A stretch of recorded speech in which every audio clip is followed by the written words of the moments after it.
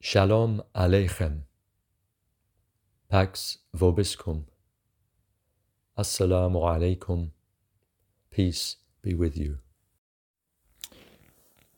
And vie one with another for forgiveness from your Lord, and for a paradise as wide as are the heavens and the earth, prepared for those who are pious.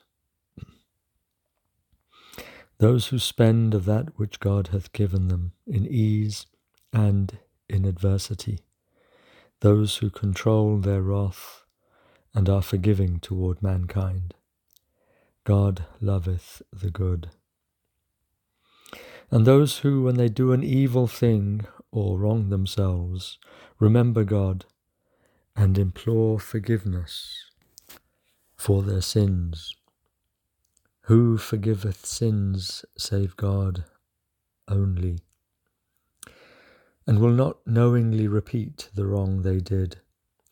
The reward of such will be forgiveness from their Lord, and gardens underneath which rivers flow, wherein they will abide forever, a bountiful reward for those who strive.